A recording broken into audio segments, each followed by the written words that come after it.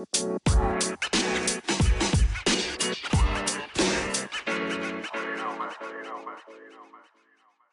right, y'all. Appreciate you checking in. Whether you're watching this, listening to this, I got Coach Jordan Hunter from North Arkansas College, North Ark. You guys are tuning in to Center Court, as I'm dubbing this, episode 3 with Coach Dakota Webb. Coach, let's assume like the player, the parent, the coach, whoever's watching or listening to this has no clue who you are. How would you describe yourself? Well, thanks for having me first and foremost. Of course. Most people have no clue who I am. Most people might know who my father is, Steve Hunter. He's a Hall of Fame high school basketball coach from this area. And, right. And, I'm a junior college basketball coach. Assistant athletic director, assistant men's basketball coach at North Arkansas College, and I teach business and IT classes as well. But who I am as a person, former high school and college basketball player that went into the business world and decided that I miss being around basketball way too much and came back to coaching. Awesome. What made you fall in love with basketball? Was it like being around your dad, who was, so deep in it as like such a renowned coach, or like did you love it from the beginning, or were you one of those kids that kind of had to fall in love with it over time? Or yeah, I mean, it's just a rite of passage in my family, and we're a sports family. I feel like I've always loved it. There's definitely ups and downs with sports, where you fall more in love or less in love with it over time. But I guess the feeling that it gives you, just being a part of a team and competing, is tough to replicate in other areas of your life. Right. So that's probably what you miss the most about it, you think? Definitely. Just that adrenaline rush that comes with game day, and really just the grind of being disciplined day in and day out with with your body and developing your skills. Of course, it's something you really miss, and you don't know you missed until you're away from it. Right. So where was it that you played at? High school, college? High school, I played at Ozark High School here in the Springfield area, and was a part of some really good teams my sophomore, junior, and senior year there. Right. Played at North Central Missouri College, which is up in Trenton. It's a junior college, and we actually compete against them now. Nice. Which is fun. One of my college roommates and one of my good friends in the coaching world is the head coach there, so it's fun to coach against him. We were teammates my freshman year there at North Central, and then I transferred to Westminster College, which is an NCAA Division III in Fulton, Missouri. Right? Yep. That was my playing career. That's awesome. I had some friends that played at Westminster in my short stint up at Central Methodist University.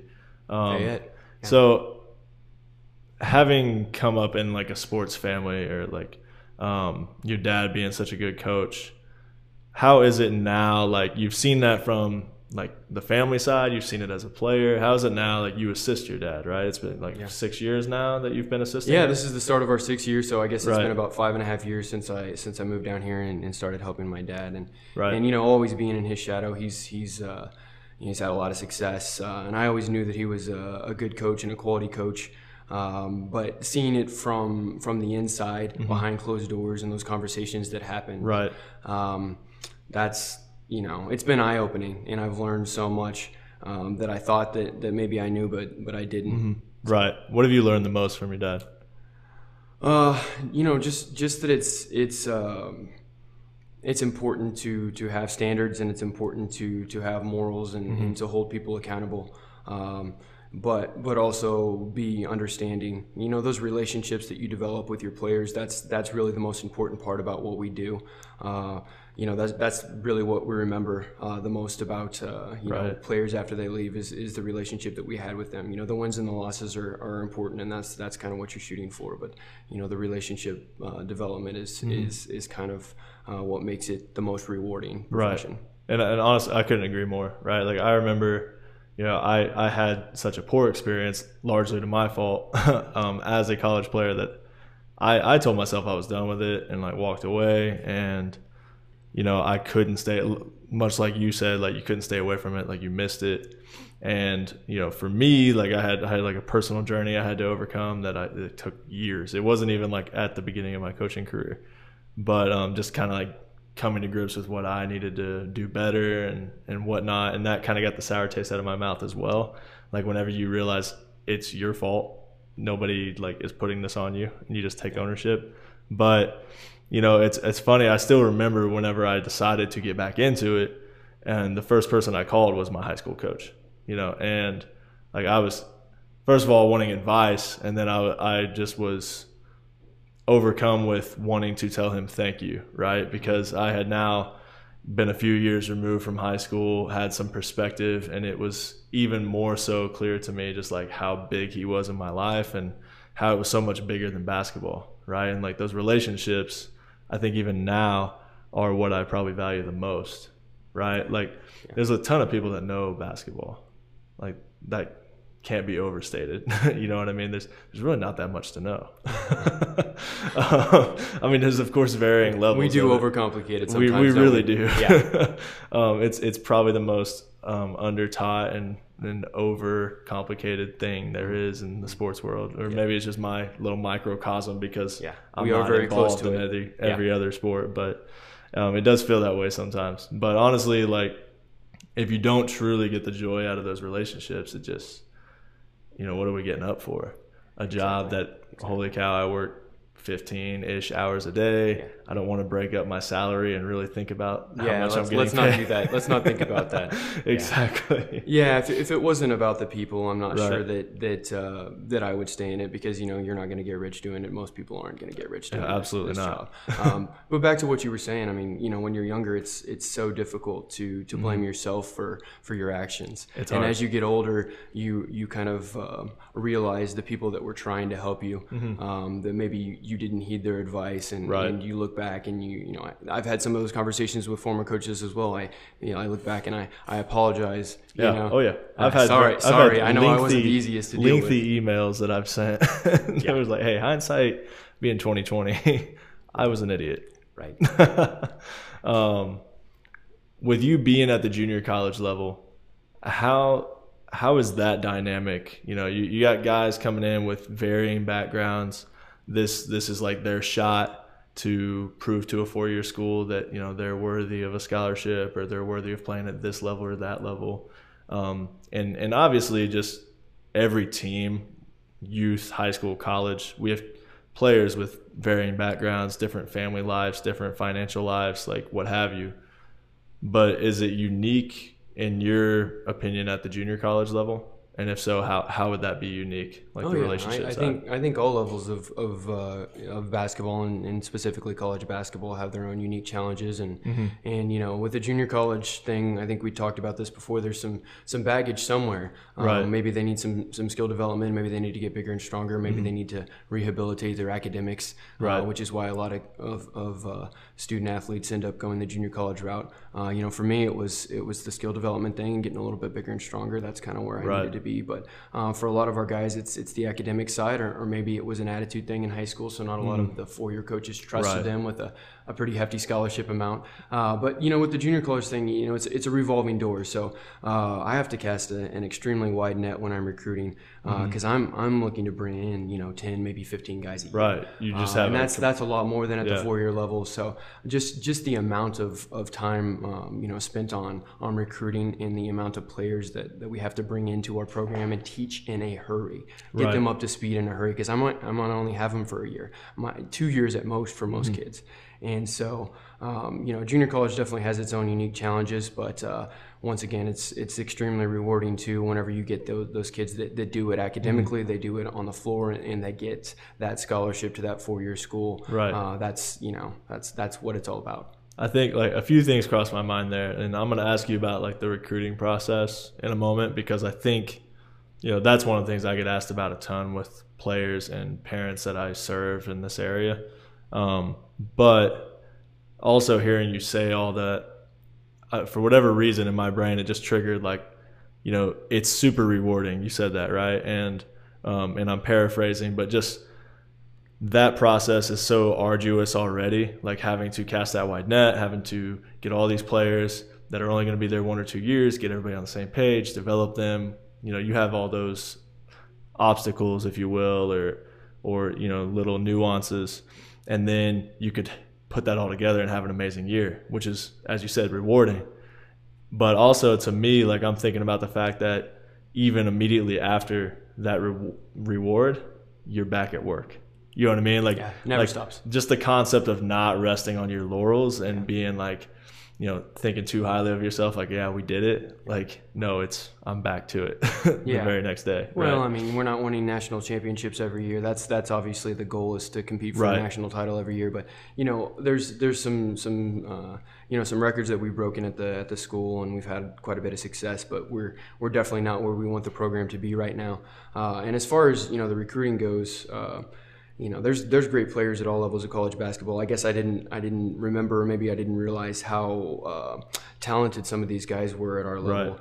And you know, the great thing about recruiting for college basketball is, you know, unlike the high school level, I get to recruit players based on the skill sets that fit our program and fit our system. Right. Yeah. And so what we're looking for in a player might not be the same thing that other schools are looking for in a player. Mm-hmm. And so that's a lot of fun, just, you know, understanding what our head coach, Steve Hunter, and myself really like in a player, and going out and trying to find those guys within our recruiting base.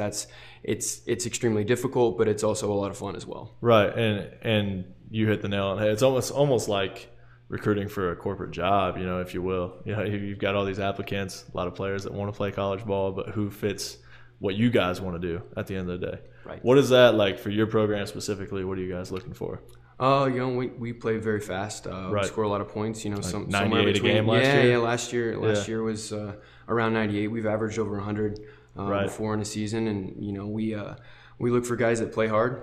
That's, you wouldn't think that's a skill, but it's becoming a skill. Just somebody that has a high motor, somebody that has the ability to shoot the three. We shoot a lot of threes. That's at all positions, at all five positions. That would be very important to us. And you know, handling the ball and passing. We've led the nation in assists. All 5 years we've been there. We pass the ball. You know, a lot of people think of the junior college level as kind of a selfish level, where a lot of guys are just out to get there so that they can get to the next level. Scholarship. That's not what we're looking for. We usually have somewhere between 4 and 5 guys that average in double figures. So we share the basketball, and so if you're too selfish, or if you're too used to playing at a slow pace, those might be two things that would definitely hinder us from recruiting you. Right, and that makes sense to me. I mean, each program's going to have their systems, right? Of course, and like how you guys want to play fast, because there's various different ways you could, right? It's not just like a clock management thing, you know. It's like, how are we getting our shots, what spots on the floor, you know, what have you, like quick hitters, quick actions, things of that nature. So I'm sure like that plays a little bit into who you're looking at too. Oh, definitely. But you know, you said playing hard is a skill anymore. And it truly is. Like I even had a conversation on Twitter earlier today with a coach from Oklahoma, and he was talking about how frustrating, or how he'll never understand like how kids can show up to the gym and like not want to work hard. And my first thought was like, I think as coaches it's up to us to just recognize it, but I'm never going to try to get you to care as much as I care. You know what I mean? And especially you guys, like you get to choose like whether or not this dude gets an offer. You know, like, okay, we thought we wanted you. Right. However, it looks like you might not be the best fit. Yeah, I've been wrong before. Right, of course. And I mean, I think in some ways, like in the business world, like the hire fast, fire fast model makes a lot of sense to me with college basketball as well. And I don't know if that has anything to do with the transfer rate. You know, it may, truthfully, because we, you know, think, hey, this is a great fit for my son or my daughter, or, you know, coaches may think like, hey, you know, this is the spot for you until you're there. Right. And then like, we kind of uncover the other issues at hand. Right. No, nobody's exactly who you think they are when you bring them in. And really, you walk that fine line because you don't want kids to feel unsafe. You want them to feel like they made the right choice, and you want to keep them there. And they've got to grow anyway. Like they're not going to be perfect by any means. But it is a production-based business. You know, you have to perform, and you have to kind of quote unquote do it our way while you're there. And I know that not everybody has the same goals as they come in. As maybe you would like for them to have. You know, we thought when we got into this that everybody wanted to play for 4 years. Right. Everybody wanted to get a college degree. And that has just simply not been the case. Some guys are really just looking to play another year, or looking to play another year or two. Like they're just not done playing ball They're yet. really not interested in doing the job in the classroom. They're really not interested in putting in the work on the floor to develop their skills. And then there are those that are all in, you know. Right. And those are the ones that, you know, you wish you had a whole team full of, but you know, look at every JUCO roster. Not every one of them transfers to a 4-year school after a year or two. No, that's not the case. And it's not always skill, right? Like, no. I worry sometimes, or you know, think about how many players care so much about what others think about them that is why I'm trying to get a college scholarship. You know what I mean? Definitely. For the tweet. You know, hey, so, you know, signing, you know, I can go into my notes app and write a paragraph thanking my coaches and my family and say, hey, I'm, you know, 110% committed to this school. The committed tweet. And I just worry that it, for some, might be, you know, a source of insecurity, or like, you know, hey, look how good I am at this. You know, maybe people will really think something of me because now I have my college scholarship. And I think there's so many players that you see get to the next level and realize they don't really love it as much as they thought they did.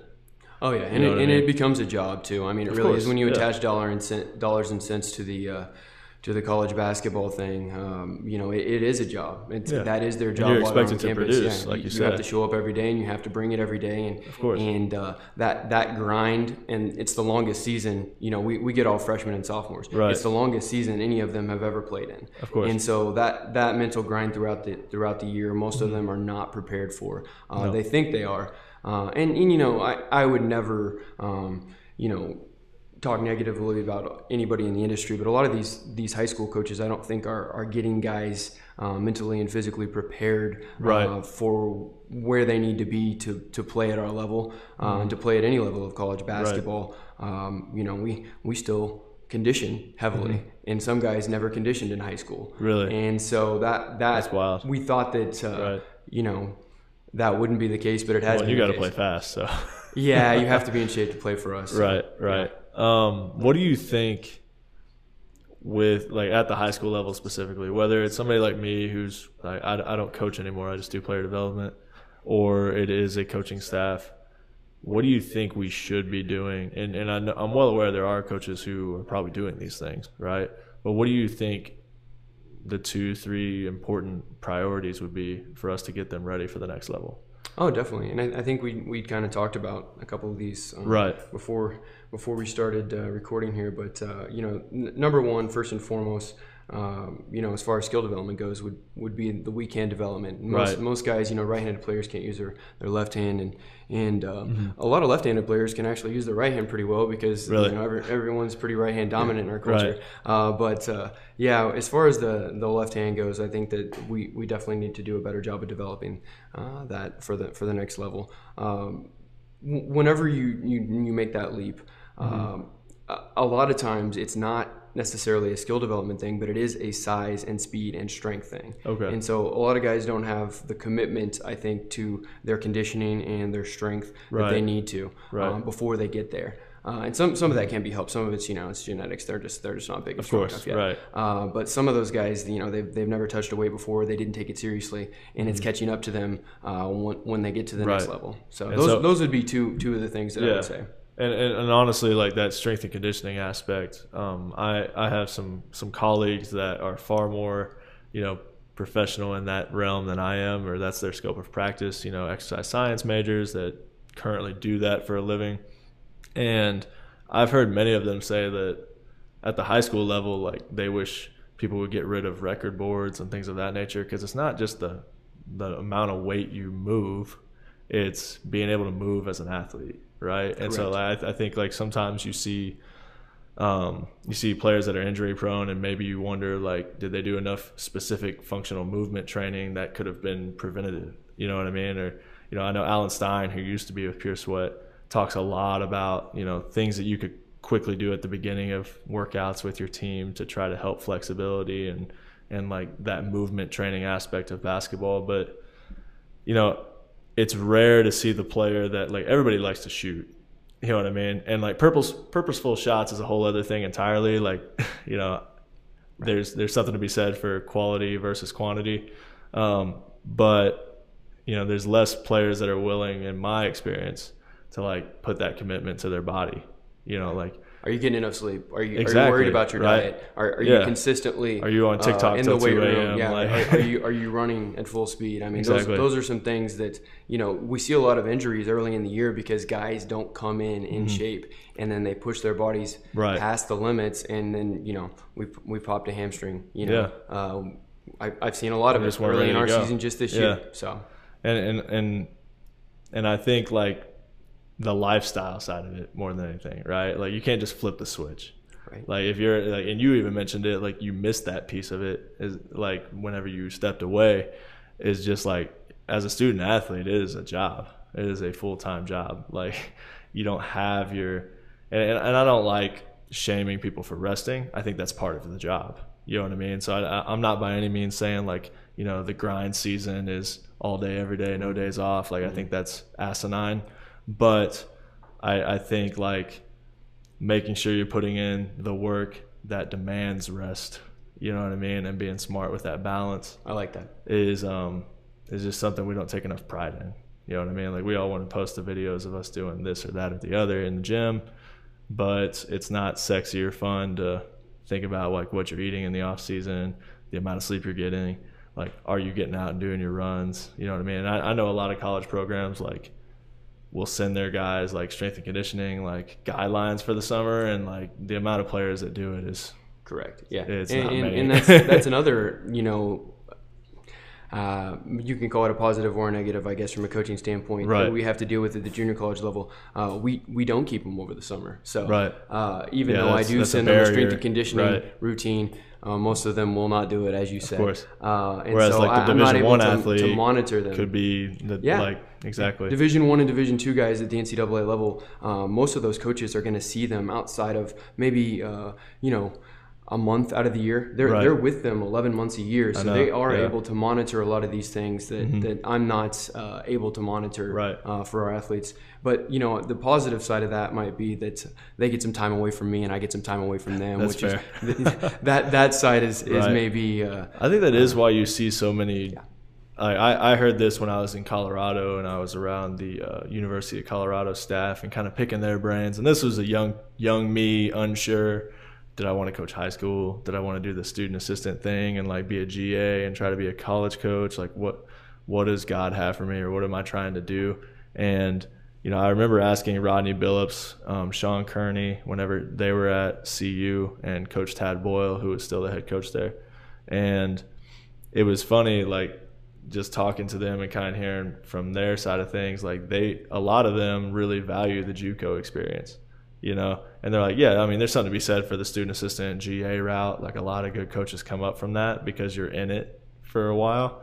But the junior college level is such a wild, wild west, like, alternative with the rule barriers, like you mentioned, where like you don't get all of the resources or time that the D1, D2 guys get. And so if you can succeed, and the revolving door of recruiting. I think recruiting is such a big part of the job once you try to be a D1, D2 coach, from what I've been told. You know, doing that at the junior college level kind of proves you can do it. Maybe the most important part of what I do is recruiting. I mean, we say recruiting, scheduling, X's and O's in that order. Don't get those out of order, because if you don't recruit the right kids for your program, you're not going to have a successful year. And if you schedule the wrong way, then you might have kind of a rough year as well. It's a fine line between too many challenges and not enough, you know. And it probably depends on games roster that you can win year to year. Yeah, and then the X's and O's. I mean, you mentioned it earlier. Maybe we overthink the game a little bit too much. We'd like to think as coaches that maybe we can out game plan or out skill set some of our opponents, but that very rarely comes into play. A lot of games are won or lost before we even begin. And I think you hit the nail on the head. Like, you know, at the college level, of course, the recruiting part, but then at every level, the preparation. You know what I mean? The preparation of your guys, like, are we ready to go for our schedule? not like, hey, at halftime I'm going to draw up a better set than you do to start the third quarter, or we're going to switch up our defensive scheme and trick you or whatever. Can we just prepare our guys, right? What would you say, like, I know you recruit the Southwest Missouri area a ton with you guys not being that far away, and your roots here. And I know that as well because, like, when I go watch my players play, I see you like probably 30 times during the season.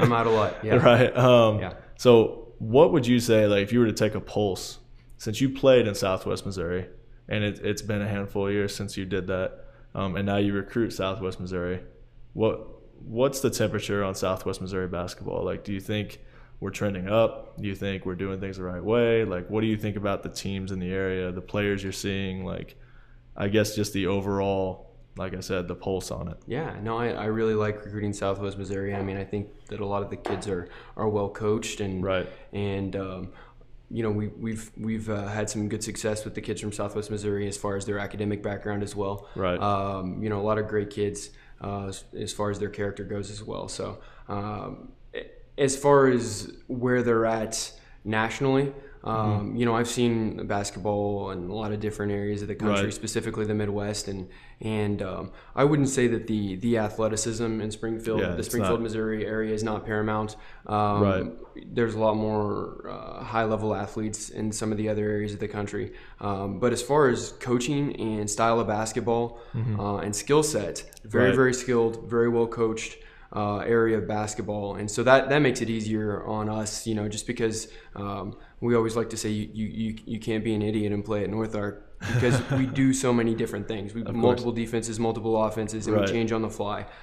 Which requires some savvy and some skill. Exactly. And so, yeah, I mean, I love recruiting Southwest Missouri. A lot of our roster, you know, over half of our rosters is from the area. And just because of our recruiting resources, we kind of have to recruit regionally. I mentioned earlier that you know, we've had kids internationally, Serbia, Nigeria. We've had kids, you know, from Ohio, all over the country. We have a kid from San Antonio right now. But for the most part, the majority of our roster is Southwest Missouri and Northwest Arkansas. That's the majority of our roster. And so we kind of got lucky that both of those areas are, you know, like I mentioned before, pretty well coached and very skilled players. And even though we might not have the top tier athletes all the time, we are able to compete pretty well because of our recruiting base. I noticed that probably for the first time in my life whenever we moved out to Denver. You know what I mean? And there were definitely like some high-end elite athletes. Like there was, you know, we had a player that went to Boise State as like a 6'6" point guard. There was a local kid when I was out there that ended up at Indiana. You know what I mean? Like there's some pretty top-end athletes, kind of similar to Kansas City, St. Louis, Memphis, you know, Memphis especially these days.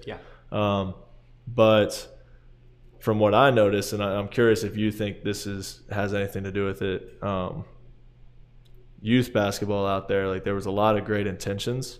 I met some fantastic people, right? Like people that really have a good heart for it, and there is good going on. But I felt like top to bottom youth basketball, there wasn't the structure that there was here. No, it's not very organized. I would agree with that. I mean, the organization of youth basketball, I mean, if you want to develop a good program as a high school coach, you got to start them early, and you got to get them organized early. Of course. And if you already have a community that does that, it makes your job a lot easier at the high school level. And so, what you see in a lot of areas of the country is that they don't have a very organized level of youth basketball, and so that ends up catching up with them eventually. Right, and I saw out there, I did see good youth basketball business. There's a lot of facilities that have 4 or 5 courts, a lot of tournaments, a lot of club teams that pop up out of the woodwork here, there, and everywhere. But I feel like here, and there's still a ton of club teams everywhere, so like we still definitely have a ton down here because basketball is like such a part of the culture, you know? I don't think there's anything wrong with that. But my thing is there's still more of like the high school coach has a little bit more to do with his feeder teams or her feeder teams. It feels like in our area. And like when I was out there, I didn't know high school or didn't notice as many high school coaches that were so involved with they were just like, you know, hand them off to the club coaches, you know what I mean? And less less like camps or clinics or things that they were putting in. Like they don't actually out there play middle school versus middle school basketball anymore. Like the winter is all club season. Like they don't even have, like, you know, when I grew up, we would play 7th and 8th grade, you know, and I know some schools down to 6th grade, if you're small enough, you would hop on a bus and play the other teams in the conference. Right. And like we didn't have that. Yeah, 10 to 15 game schedule. Yeah. Exactly. And out in Colorado, we didn't have that. Yeah. They had intramurals like in the school, but it was like a thing where the top, quote unquote, top players like didn't play intramurals. Like they just played club ball. And I don't know if that has anything to do with it, but it's definitely a difference that I saw. You know what I mean?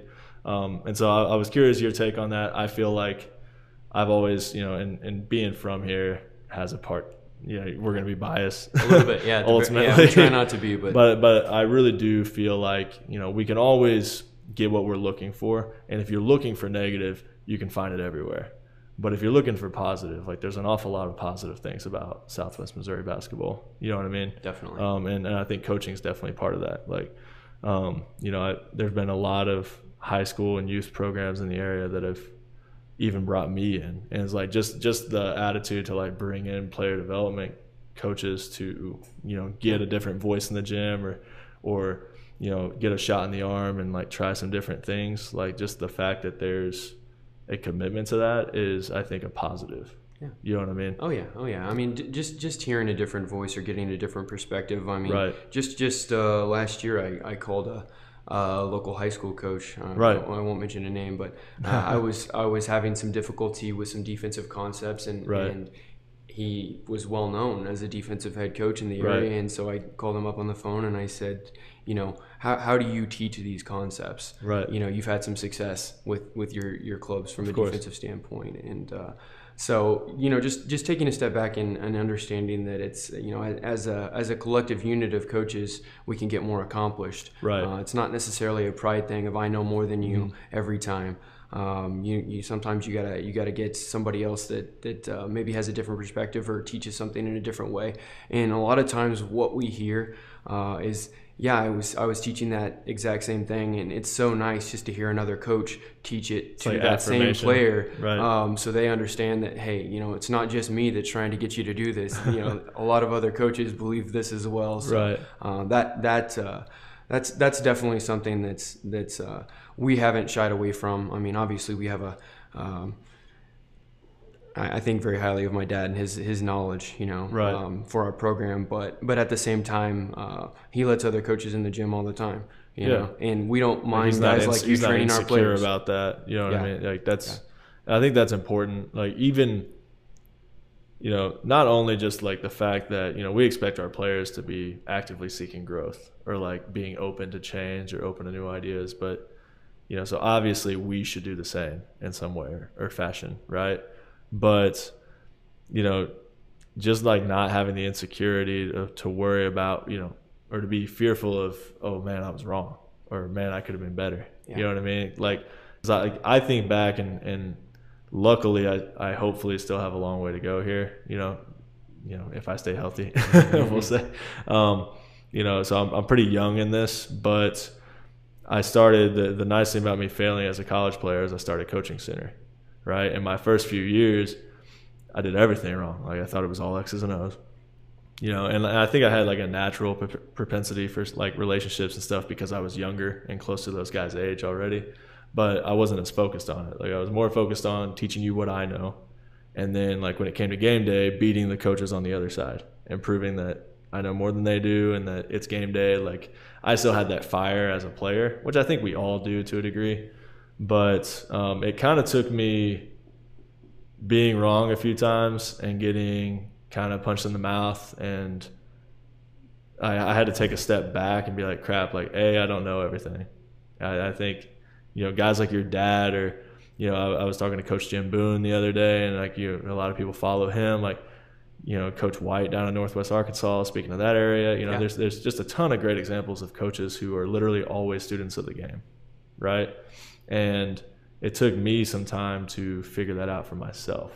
But I think that was like in my young journey, like for the young coaches that I'm friends with or interacting with, that's always like one of the first things I give them too. And I'm like, hey, I don't know why you're asking me because I have no idea. Like I'm still a mess, like figuring this out as I go. But B, like the first thing you can do, I think, is opening up those doors, figuring out, you know, what it is you could be better at, being self-aware, right? And I think that was just as you were talking about, you know, your dad being willing to have other, like your dad's in the Missouri Sports Hall of Fame. Yeah. Right. Like he won what, 500 something games at the high school level before going to college. And yet he's still willing to hear others out and maybe see about, you know, getting a different perspective or a different way of doing things, which I think is valuable. There's a system, you know, there's a method behind his madness, but also we're constantly tweaking, you know, which is healthy. That's important. Yeah, it is. Yeah. And I think that I was just mentioning this to some of the players the other day. I think that failing is sometimes more important than succeeding. A lot of times when you succeed, you're not sure why you succeeded. Of course.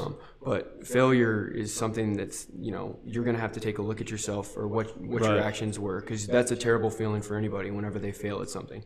You don't want to be embarrassed. You don't want to fail. You don't want to see other people, you know, watch you fail or struggle. And so those moments, I think you grow from those moments a lot more than the successes. And we always say, you know, you got to look bad before you can look good. Right. And I think just all too often we like almost shame like things like changing your mind or failing, you know what I mean?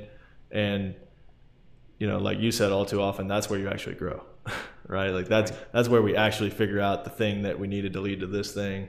And then like, that's where, oh, holy crap. Yeah. A light bulb. Well, why do we change? Right? Because exactly. Something went wrong. Exactly. Right. Otherwise, like we would just be the same the whole way through. Yeah. Looking at your guys, and I kind of want to switch gears here before I let you go. I don't want to take up all your time. I know you guys just got married last weekend, and your wife. Yeah, my time is no longer probably wanting you to be around a little bit more this weekend, before the season gets hot. Yeah. But you know, looking at this season, you guys are starting official practice next week. Right. Correct. What is like your set of priorities before the first game? Like how long do you have before your first game? Like I haven't looked at the schedule. Mm-hmm. And then, well, I have looked at the schedule. It's not memorized. Yeah. Is a better way of putting it.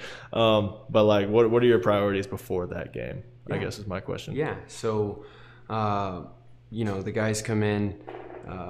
A lot of them come in, you know, before the first day of classes. We started school August 19th. Right. And so we basically have around 6 weeks before our first official practice, which starts on October 1st every year. Right. First official game, usually sometime around November 1st. So, okay. You know, we have roughly basically a month of weofficial practices and 6 weeks of what we call preseason training. But that's just like 8 hours a week during those 6 right, weeks, right. We're kind of limited on the amount of time and what we can do. You know, not a lot of 5-on-5 stuff. You know, there are some rules. A lot of people think there's no rules in junior college. There are some rules. We kind of have to follow some guidelines. We kind of have to follow. But you know, we're going Monday through Thursday, Monday through Friday most weeks. Of you know, we do a lot of skill development. We do a lot of strength and conditioning.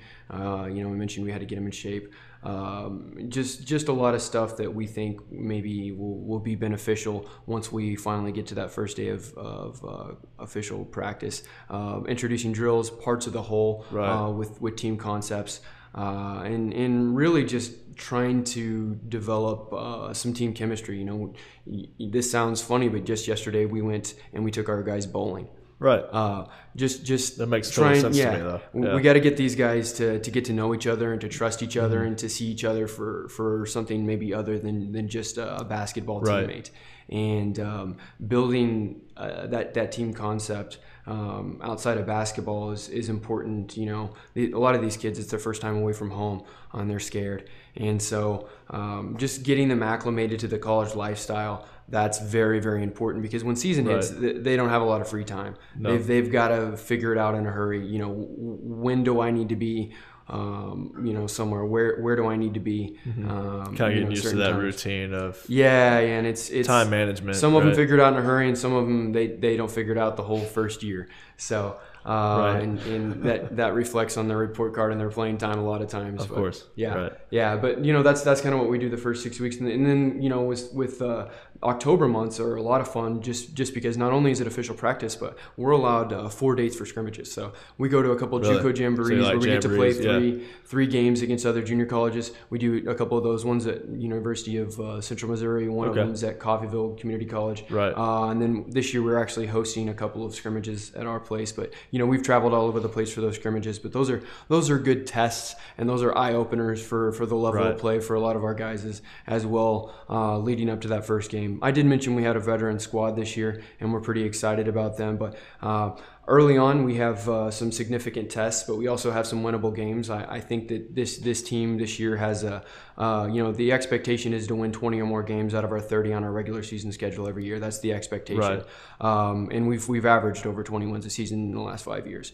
But just kind of getting guys ready for day one is maybe one of my favorite parts of what we do during the August, September, and October months. Right. So just like the preseason portion, is that what you're referring to? Yeah. The preseason from the first day of class is actually where they're seeing those like parts of the whole. And the building up to where we need to get. That could make or break you in theory, right? Like you making the most of those 8 hours a week, and then kind of going from there. Well, and we mentioned the strength and conditioning. I mean, a lot of it is injury prevention. We're trying to get guys' muscles, ready to go. Where maybe they're not as injury prone. Most of the athletic injuries happen in the first couple months of the season. Right. And so the better shape that we can get them in before they're actually physically tested at full speed in a game situation, I think the better. Right.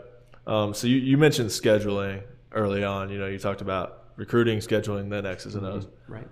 On your schedule, who would you say, and it may be more than one team, I don't know, but who would you say is the most difficult to prepare for as you look at the schedule? And I know coach-isms, we're talking to our players, it's always the next game. Yeah. Right. I'm well aware of that, but also everybody's got a game we have to be like big picture as coaches too. Yeah. Right. Yeah. I mean, what do you do when you look down a schedule as a college coach? Is that's a win, that's a loss, that could go either way. That's kind of how you look at your schedule. Yeah. And so some of the teams that are a little bit more difficult to game plan for. Specifically, there's a team in our league, in our conference, that plays extremely slow, very ball control, defense heavy. They basically shoot it and then go get their rebound. So you guys are like polar opposites. Oh yeah, it's completely. They win ugly. We like to say that our style of play is a lot more pretty. Right. But at the same time, we struggle with teams like that because there's such a clash in styles of play, and whoever wins the tempo battle in games like that, that's who usually wins the game. Right. And so those are tough to game plan for because they do a pretty good job at playing their style, and we do a pretty good job of playing at our style. So what are you emphasizing when you prepare for that?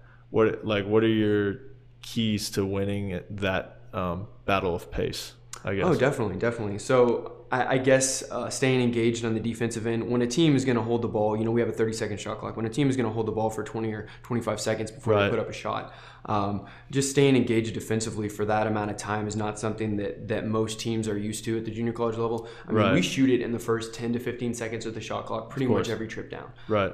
Because if we can't score in transition with a primary or secondary offense, we're going to run a quick hitter and try to get a shot up in a hurry. Right. That's just our style of play. And so when you play a team that's not interested in that, just that the week before that game, you kind of try to incorporate some moments in practice where your guys are having to defend for 30 seconds at a time. No, and that's assuming the other team gets their way. Like, do you guys try to speed them up defensively? The preference would be that they don't get to play that. Make them play too fast. We press, we play fast on offense. Exactly. We try to force them to play a little quicker than they're used to playing, and hopefully that pays dividends with turnovers and us getting better shots.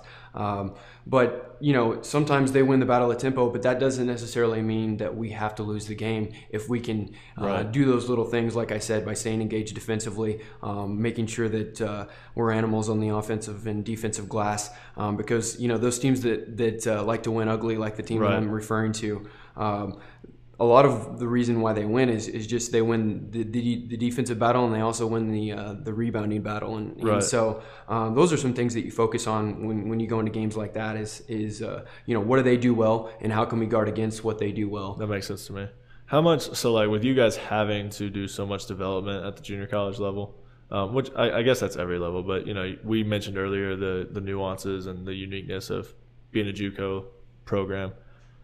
How much of your like in-season preparation for like game preparation, how much of it is scouting the other team versus being good at what we're good at, or being great at what we're good at? Do you know what I mean? Oh, that's focusing on ourselves instead of focusing on others. That's an excellent question. I wish more people would ask that question. Right. I think that you're a fool if you don't prepare somewhat for your opponent, but you really have to really focus on yourselves first and foremost. Right. What are we good at? And you don't want to change who you are for a specific game. Mm-hmm. I think that's when you get into trouble as a coach or as a team, is when you're trying to be somebody that you're not, trying to be a team that you're not, trying to play a different style than what you're used to. You don't want to change too much about who and what you are. But at the same time, there are some significant challenges with different teams. For instance, when we play, most people don't know this, there's 3 levels of junior college basketball. There's Division I, Division II, and Division III. And we play a significant number of Division I junior colleges. And so when we play those Division I's, a lot of times they're bigger, they're more athletic, they're stronger, they're more skilled. And so there are some ways that maybe we can tweak what we do to kind of take away some of those challenges physically that we might have to come up against with those Division I junior colleges. And so that might be a way that we might tweak a little bit, kind of change a little bit who and what we are for a specific game. We'd like to play man-to-man against everybody, but there are some games where we're going to play some zone just from a matchup standpoint. Right. We played Scottie Pippen's nephews, Kavion Pippen, 6'10", 260, and we don't have anybody that can guard him one-on-one in the post. So we played a lot of a zone that game just so we could kind of keep him away from the rim. Of course, right, and like kind of dictate where he catches. Exactly. Like, are we 3/4 full in this spot? And so we got a guy on the backside because we're in a zone. You know exactly who should be there. And when you're in a full front, from a post standpoint, you've got backside issues, and so that really handcuffs your ability to defend on the perimeter as well. Exactly. And so the preference would be not to be in a full front or even a full 3/4 front. You guys try to avoid that as best. Just force them to catch it in a spot where you can dig and kind of make them play uncomfortable from a certain area of the floor. Exactly. Push them off the block. Don't let them catch it too deep. But at the same time, if you're going to let them catch it over the top and you don't have any backside help, that's an easy layup. Or if you have backside help, it's a pretty easy skip for an open 3 on the weak side. So, and so those are some things you have to think about. What are we willing to give up? Because you can't. You really can't defend everything. No, you can't. Yeah, and I think that kind of like sums it up defensively too.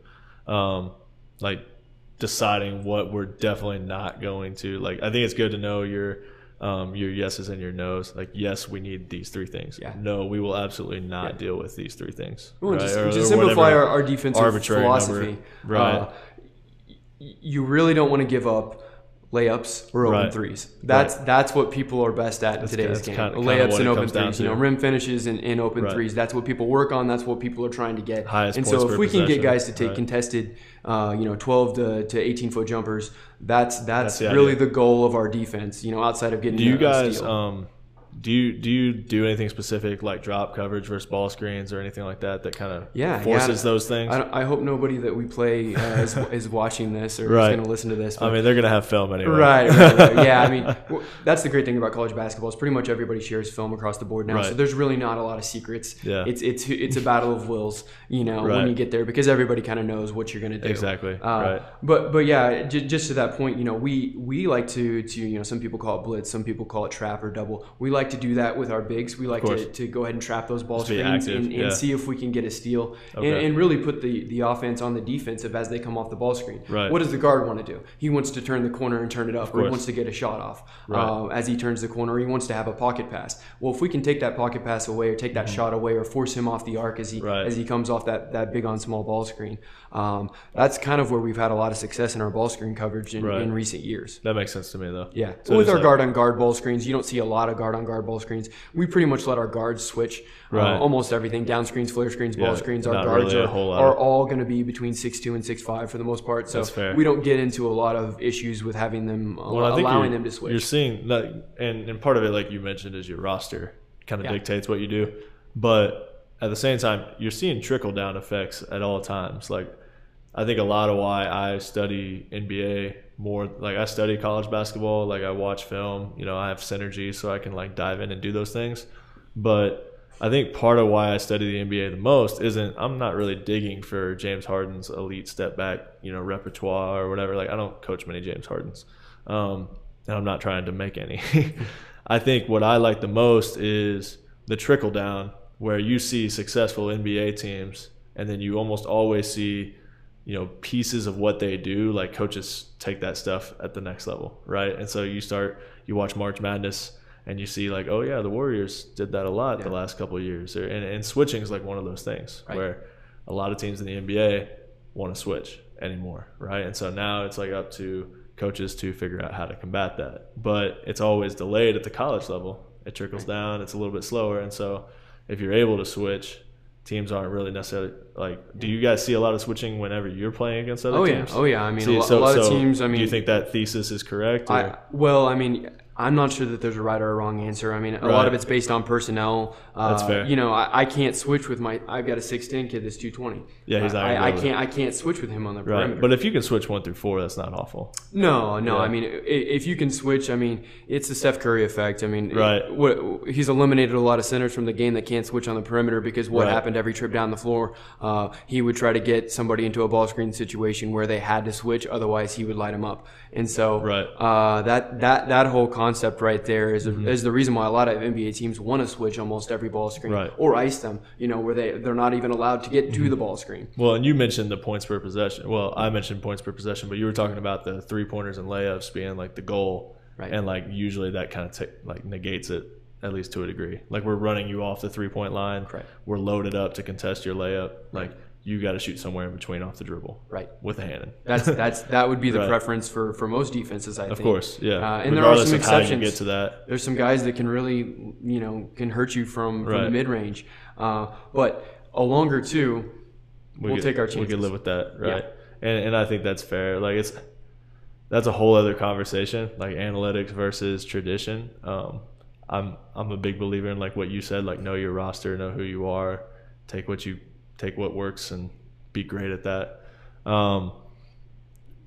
Without like taking too much more of your time, if we had to leave the parents, players, whoever it is I serve or whoever it is that's taking the time to watch or listen to this, if you like had to leave them with any advice, be it, and I'm thinking youth and high school players and parents, so a very specific demographic, what would you, as a college coach, as a college assistant, say to that demographic? Like advice, for those who, and not everybody wants to play college basketball, but for those who aspire to, what would your advice be? And I think we've touched on it for sure throughout this whole conversation, but like if you had to sum it up, bullet points. Yeah. So for advice for the high school basketball player that wants to play college basketball, a lot of people think that all it has to do with is what they can do on the basketball floor, and that couldn't be further from the truth. Right. What type of teammate that they are, what type of student that they are, what they can afford financially is so important when it comes to college basketball, and you'd hope that it would be just about the basketball side of things, but that's just simply not the truth. And so understanding that there are multiple levels of college basketball and multiple options within the scope of college basketball, I think would be important. Most high school players have never seen anything other than a Division I basketball game. They've never seen a Division II basketball game, a Division III basketball game, a junior college basketball game, an NAIA basketball game. There are some players that can really play at all of those levels. And those are options from a financial standpoint, from an academic standpoint, from a skill set standpoint for a lot of players. And so I guess what I would say to all of these players that are aspiring to play is to do your homework. Not only do you need to do the work in the classroom and on the floor and get your high school coach on your good side. That way he puts in a good word for you with guys like me. But there's always somebody watching. You know, you mentioned that I'm in a lot of gyms. If I see somebody that's not playing hard on one end of the floor, or is a bad teammate, or is uncoachable, or even after the game, walking through the hallways, what they're doing, those things are very important when I'm investing a lot of time and money and effort into a person over a year or 2 years with me. Those things are very important because I want my working relationship day in and day out to be a positive thing. And so bringing the right people in is extremely important. So just know that somebody's always watching. Do the right thing on and off the floor, and really just do your homework on the different levels of college basketball and what your options are. So that would be, I guess, a long-winded piece of advice for parents and players of, you know, that are looking to be, you know, involved in college basketball. And like I said, like I've been picking your brain for a little bit now, so I don't want it to get drowned out. Like I think summing it up definitely helps. You know, it sounds like be aware, right? Be accountable, and then doing the right thing is always the right thing. Oh yeah, right. Oh yeah, and then it'll take care of itself. I would love for, you know, I always say, you know, I think fast, I talk fast, and I talk too much. People always ask me why I repeat myself, and it's because I have to repeat myself with some of these hopefully kids. It sinks in. But having you paraphrase a lot of what I've said is definitely helpful, and I hope that it helps you in your message, and it helps somebody out there with their thought processes as they move through, you know, this you know, junior, senior year of high school. As you know, they have this yearning to play college basketball and to prove what they can do at the next level. There's a lot that goes into it. Right. Coach, I appreciate your time. Thanks. Appreciate you. Podcast listeners, thank you all once again from the bottom of my heart for listening to Center Court. Tweet me at Coach Dakota Webb. Let me know what you thought.